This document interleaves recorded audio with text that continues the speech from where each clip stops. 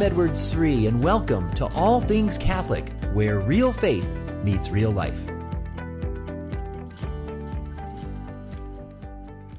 I love taking pilgrims to Rome, especially to the major basilicas like St. John Lateran, and I want you to imagine walking into this magnificent church. You're immediately greeted by 12 massive statues, 6 on the right, 6 on the left, and each of these statues represent one of the 12 apostles. One of the first ones on the right-hand side is a man who's holding a book, and he's stepping on a bag of money. Who would that be? That's St. Matthew, the bag of money representing his past, his life as a tax collector, and the book representing his future, his being not just a great apostle, but one of the 4 evangelists, one of the 4 gospel writers. And I love this statue because it captures Matthew's past and Matthew's future, and that's going to be so important for all of us Catholics over the next year as we enter into the great year of Matthew. And that's what I want to talk about here today. I want to enter into the depths of Matthew's gospel with you to get you kind of ready. I know some of you may even be working in Catholic education as a school teacher, or maybe you're in ministry, or maybe you're just a parent and you're wanting to get your kids ready for the next year. This is a good time to just step back a little bit and get ready for the year of Matthew, which will begin next year. We'll talk more about Matthew as the podcast goes on, but today I want you to get to just know this great saint. I want you to get to know the man, and I want you to get to know how he thinks and how he works. So I'm going to give just a brief introduction to his gospel, and I'm so excited to share with you just a little bit of what I was sharing with some of the school teachers in Sydney, Australia, where I was leading them through a whole workshop on the Gospel of Matthew. So I give a big shout out to many of the Australian listeners here again, and I want to get all of you ready, though, for understanding this man. And I think the statue tells you something important. It tells you something important about, first of all, his past. Matthew was a tax collector. I think many of you know that tax collectors were not looked highly upon by pious Jews in the first century Jewish world of Jesus. Many Jews would frown upon tax collectors, not just because they took your money. People don't like the IRS and government taxing us today. But back then, tax collectors were viewed as traitors. These were Jewish men that sold out. They were working for the Romans and for Herod, and they were collecting taxes for the oppressors, for the enemy. So they were like traitors to the Jewish people. So that's why they were despised by many Jews. But also, they were known as great sinners because they took extra money, more than they needed to, too much off the top for themselves. So they were viewed as traitors and sinners, and I think it's just so shocking, awesome, but shocking that Jesus would choose this kind of a guy to become one of his disciples, one of his 12 apostles, and even one of the 4 evangelists, one of the 4 gospel writers.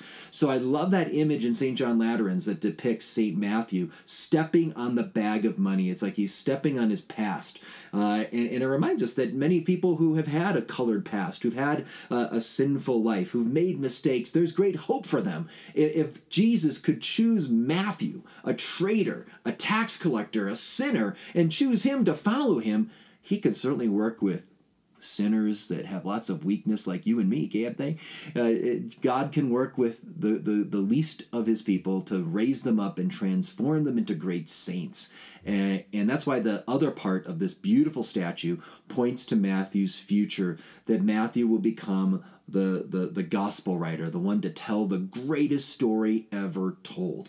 Now, there's something important about Matthew, though, that we've already learned that's going to help you understand his gospel. And we even have readings from Matthew's gospel right now in the liturgical year. Recently, we've had a number of readings from Matthew. There's going to be a big focus on Matthew moving forward in the next year. But right now, whenever you're opening up this gospel, whether at Mass or in your own private devotion, remember he's a tax collector. That's going to help you out so much. Why is that going to help you? Well, a couple things. First of all, Matthew's gospel is going to emphasize the universal mission of Jesus and his disciples and his kingdom. That the kingdom, yes, was the restoration of the kingdom of David, the Jewish kingdom, the kingdom of Judah, but it's a kingdom that's meant to go out to all the nations. And so that's going to be a very important theme in Matthew's gospel from the very beginning of his gospel, where we'll see there are many prophecies about how Christ will come to establish a kingdom, not just for the Jewish people, but for the Gentiles. that Jesus is going to be light to the nations. Think about the beginning of the Sermon on the Mount in Matthew chapter 5. Matthew's gospel is the gospel that gives us the greatest detail about Jesus' core preaching. What was the message he was delivering over and over again throughout Galilee? We get 3 whole chapters in Matthew and Matthew alone about the Sermon on the Mount. You get some of this in Mark, you get some of this in Luke, but man, in Matthew's gospel, you're going to get the most. Matthew chapter 5, 6, and 7. But how does it all begin? He begins with the blessings, the Beatitudes, and the great charter, the great mission for the kingdom is go out and be light to the world, go out and be salt to the earth. That would be important for someone like Matthew especially, because Matthew was living in a lot of darkness. Matthew was not a Jew that was salty, that was not giving enrichment to this world. He wasn't nourishing anything. He was someone who was a traitor and a sinner. He was living in great darkness. So for Jesus to emphasize being light to the world, being salt to the earth, that's an important message for Matthew and for us today. If you have a dear friend, you have a loved one that is away from the church, someone that may be living in darkness, either clouded in their own mind and their views of the world, or maybe clouded in sinfulness, Matthew especially is a great gospel because he emphasizes, perhaps more than any other, the universal mission of Christ's kingdom from the get-go, all the way to the very end. Think about the ending of Matthew's gospel, Matthew chapter 28. In the Great Commissioning, Jesus commissions the apostles to go out and baptize who? Not just the Jewish people. Baptize who? Not just the holy ones, those who have their act together and all the righteous people. No, he says go out and baptize all nations and make them disciples. So go out to even the Gentiles, even to the pagans who don't know that much about God's plan of salvation, and many of them who are living pagan, immoral lives. Go out to them and bring them the truth, call them to repentance, and bring them into the union of Christ's church, the Catholic Church, the kingdom of God. So the universal mission emphasized in Matthew's gospel, that would be close and personal to Matthew because he himself was someone living in great darkness in his own sinfulness as a tax collector. But there's something even more I want to share with you about the importance of Matthew's background as a tax collector. You see, Matthew would have been trained as a tax collector. He would have been trained in scribal skills. He would have been trained in detailed note-taking. And I got to believe if you were one of the 12 apostles, any of the 12 apostles, you would do what you can to try to remember what Jesus said, and maybe you take some notes. But if there was one disciple that would have had the best notes in class, the guy you want to copy notes from, it would be Matthew, because Matthew was trained in this. This is what he did. Lots of detailed note-taking was a part of his life as a tax collector. And that's why many scholars recognize the way Matthew structures his gospel is just astounding. Again, all the Gospels have certain themes and certain structures to it, but as one New Testament writer says, Matthew writes his Gospel with the precision of a Swiss watch. I love that image. Matthew writes his Gospel with the precision of a Swiss watch. We're going to see that every little detail in Matthew's Gospel is there for a reason. He's structuring his gospel. He's laying out certain themes. And I think this is one of the reasons why the Catholic Church has always upheld Matthew as a crucial gospel for teaching the faith, for handing on the faith. It's a key gospel for evangelization. It's a crucial gospel in times of renewal. Let me give you a couple examples of this. St. John Paul II himself described Matthew's gospel as, quote, the catechist's gospel. The catechist's gospel. If you're involved in passing on the faith, whether formally you work for a Catholic school or a Catholic parish, or maybe informally you volunteer and help teach ECD, you help with youth ministry, you help with RCIA, or let's just say you're a mom or a dad and you have a tremendous responsibility to be a primary catechist for your children. Whatever the case may be, we're all involved, right? We're all involved in some way or another in passing on the faith. We want to know Matthew really well. Why? It's the catechist's gospel. It's the gospel the church holds up for passing on the faith. And again, Mark and Luke and John are also important, of course.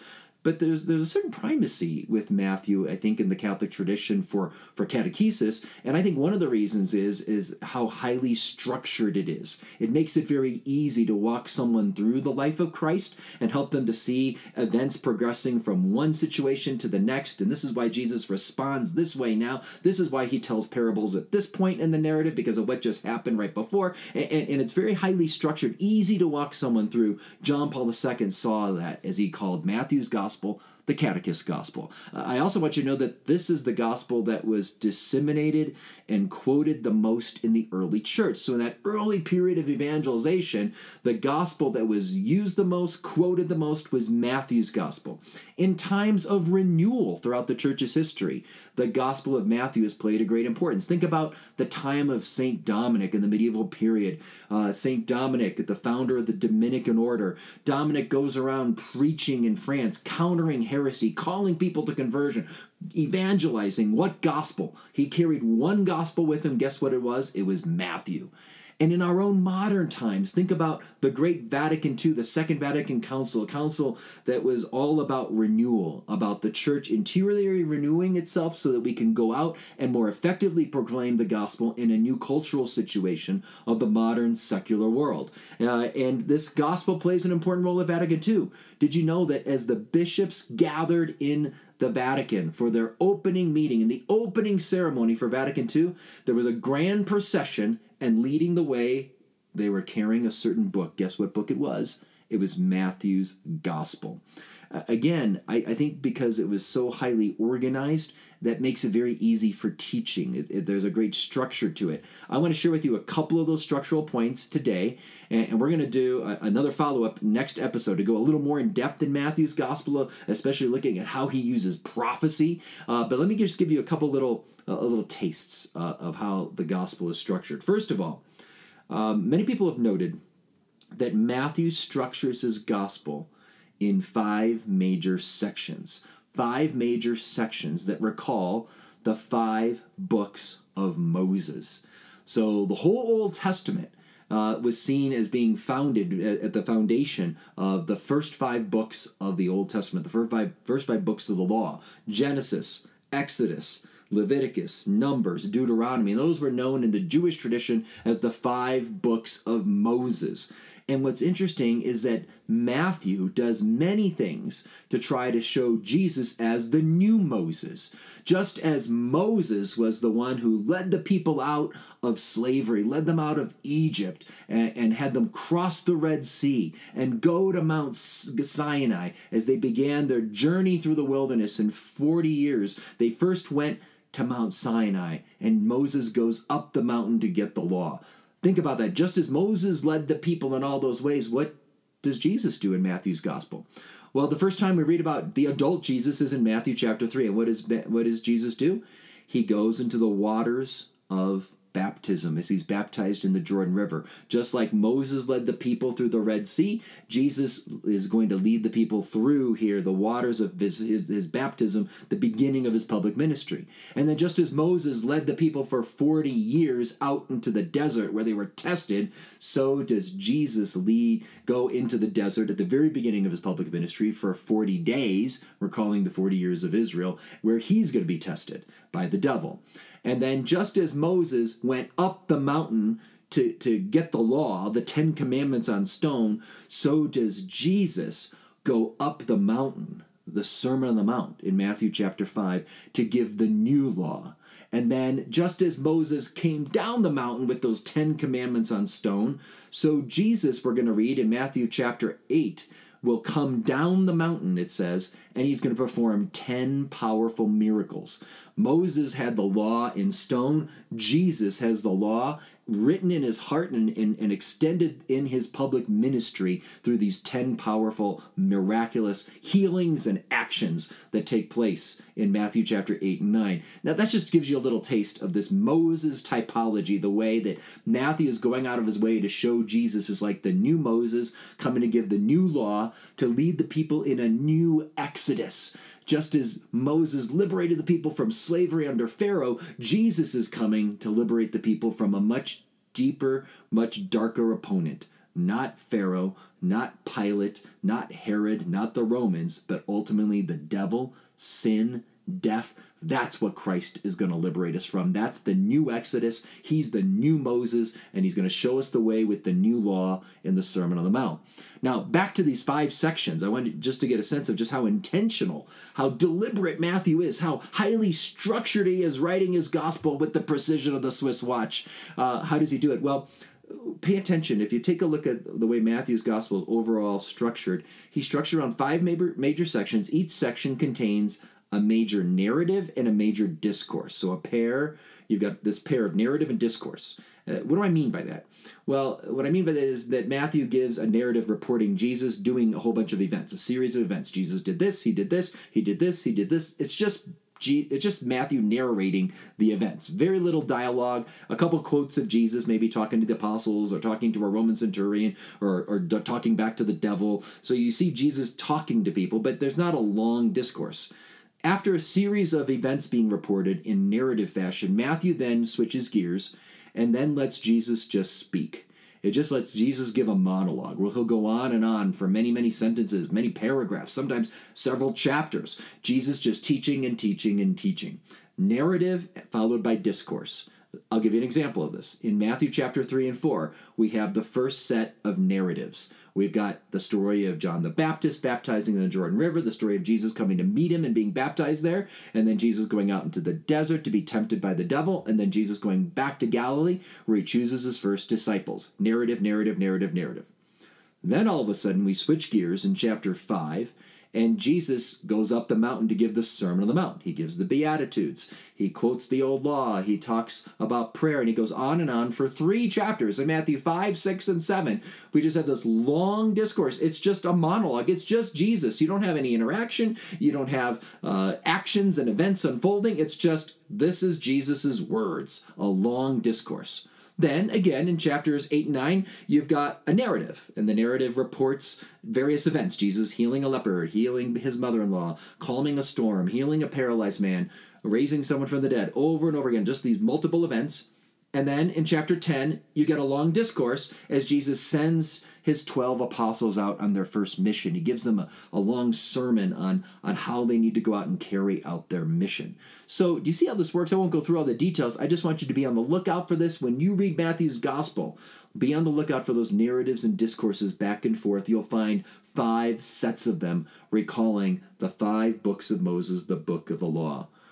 Are you excited about Matthew's gospel? Did you realize there was this much there? And my friends, we're just scratching the surface. This is just the beginning of what I hope we'll be able to continue talking about over the course of a number of podcasts. I'm going to do one more follow-up next week, and then we'll pick up Matthew as we get into the year of Matthew a little bit more. But next week, for those of you that are interested, especially in biblical prophecy, and you want to see how Matthew beautifully points out prophecies. We're going to see that in Matthew's gospel, a number of scholars recognize that there are probably about 60 times Matthew is quoting the Old Testament, showing prophecy coming to fulfillment. And there's over 250 times he's alluding to the Old Testament. Again, Mark and Luke and John are constantly interacting with the Old Testament, showing how the Old foreshadows the new, showing how Jesus and his ministry bring to fulfillment all the prophecies and hopes in the Old Testament. All the Gospels do this, but Matthew, I think we could argue, does it more intensely, more intentionally, more explicitly than anyone else. And I can't wait for you to just kind of get a sense of this. It's going to be so awesome to see the old and the new coming together, because all these books together are all written by one common co-author, and that's God. And Matthew beautifully just shows the whole story of salvation coming to fulfillment in Jesus and his church. So if you want to get a better taste of that, stay tuned for next week's follow-up to this deeper dive into Matthew's gospel. I want to recommend a couple resources to you as well. For those that just want to kind of get a brief introduction to Matthew, I want to recommend one book that I wrote many years ago. It's actually the first book I published. It's called Mystery of the Kingdom. It's published by Emmaus Road. If you're friends with Scott Hahn and the St. Paul Center, you could check out on his website. Emmaus Road is run by them, Emmaus Road Publishing. It's called Mystery of the Kingdom. This book has been used in many high schools So it's very easy, very short. You could probably read it in an afternoon, and it would give you a big bird's eye view of Matthew's gospel. It also comes with study questions, so you could use it for personal reflection in the chapel. You can use it for small group Bible study. I know many people have used this book for Bible study. So again, it's a book I wrote. It's called Mystery of the Kingdom, and it's put out by Emmaus Road Publishing. There's another work that I was blessed to co-author with my very good friend Curtis Mitch. This is a little more extensive view of Matthew's gospel. You may know Curtis Mitch from the Ignatius Study Bible. He has done so much to write those amazing biblical notes in the Ignatius Study Bible. So I was just very blessed to be able to write this book with him. It is a line-by-line commentary on Matthew's gospel. It's called The Gospel of Matthew, so it's by Curtis Mitch and Edward Sri. It's published by Baker Books in Grand Rapids, Michigan. It's part of a series called The Catholic Commentary on Sacred Scripture. The Catholic Commentary on Sacred Scripture. All of these books, both of these, Mystery of the Kingdom, The Gospel of Matthew, you can find on my website, edwardsri.com. So if you're looking for some resources on Matthew, check those out. And you can always reach me with any questions about Matthew's Gospel, any questions about the Catholic faith, any questions about how I think the Cubs are doing this year, any questions about marriage. By the way, pray for my marriage. I'm so excited. We are going to be celebrating our 20th wedding anniversary here in a week's time. So please pray for Beth and I, as we are very thankful for 20 blessed years and our wonderful children and all of you who I know pray for us, but we always appreciate those prayers. So again, any questions, reach out to me on my website. You can always reach me also at info.edwardsri@gmail.com, Facebook, Twitter, and Instagram. God bless.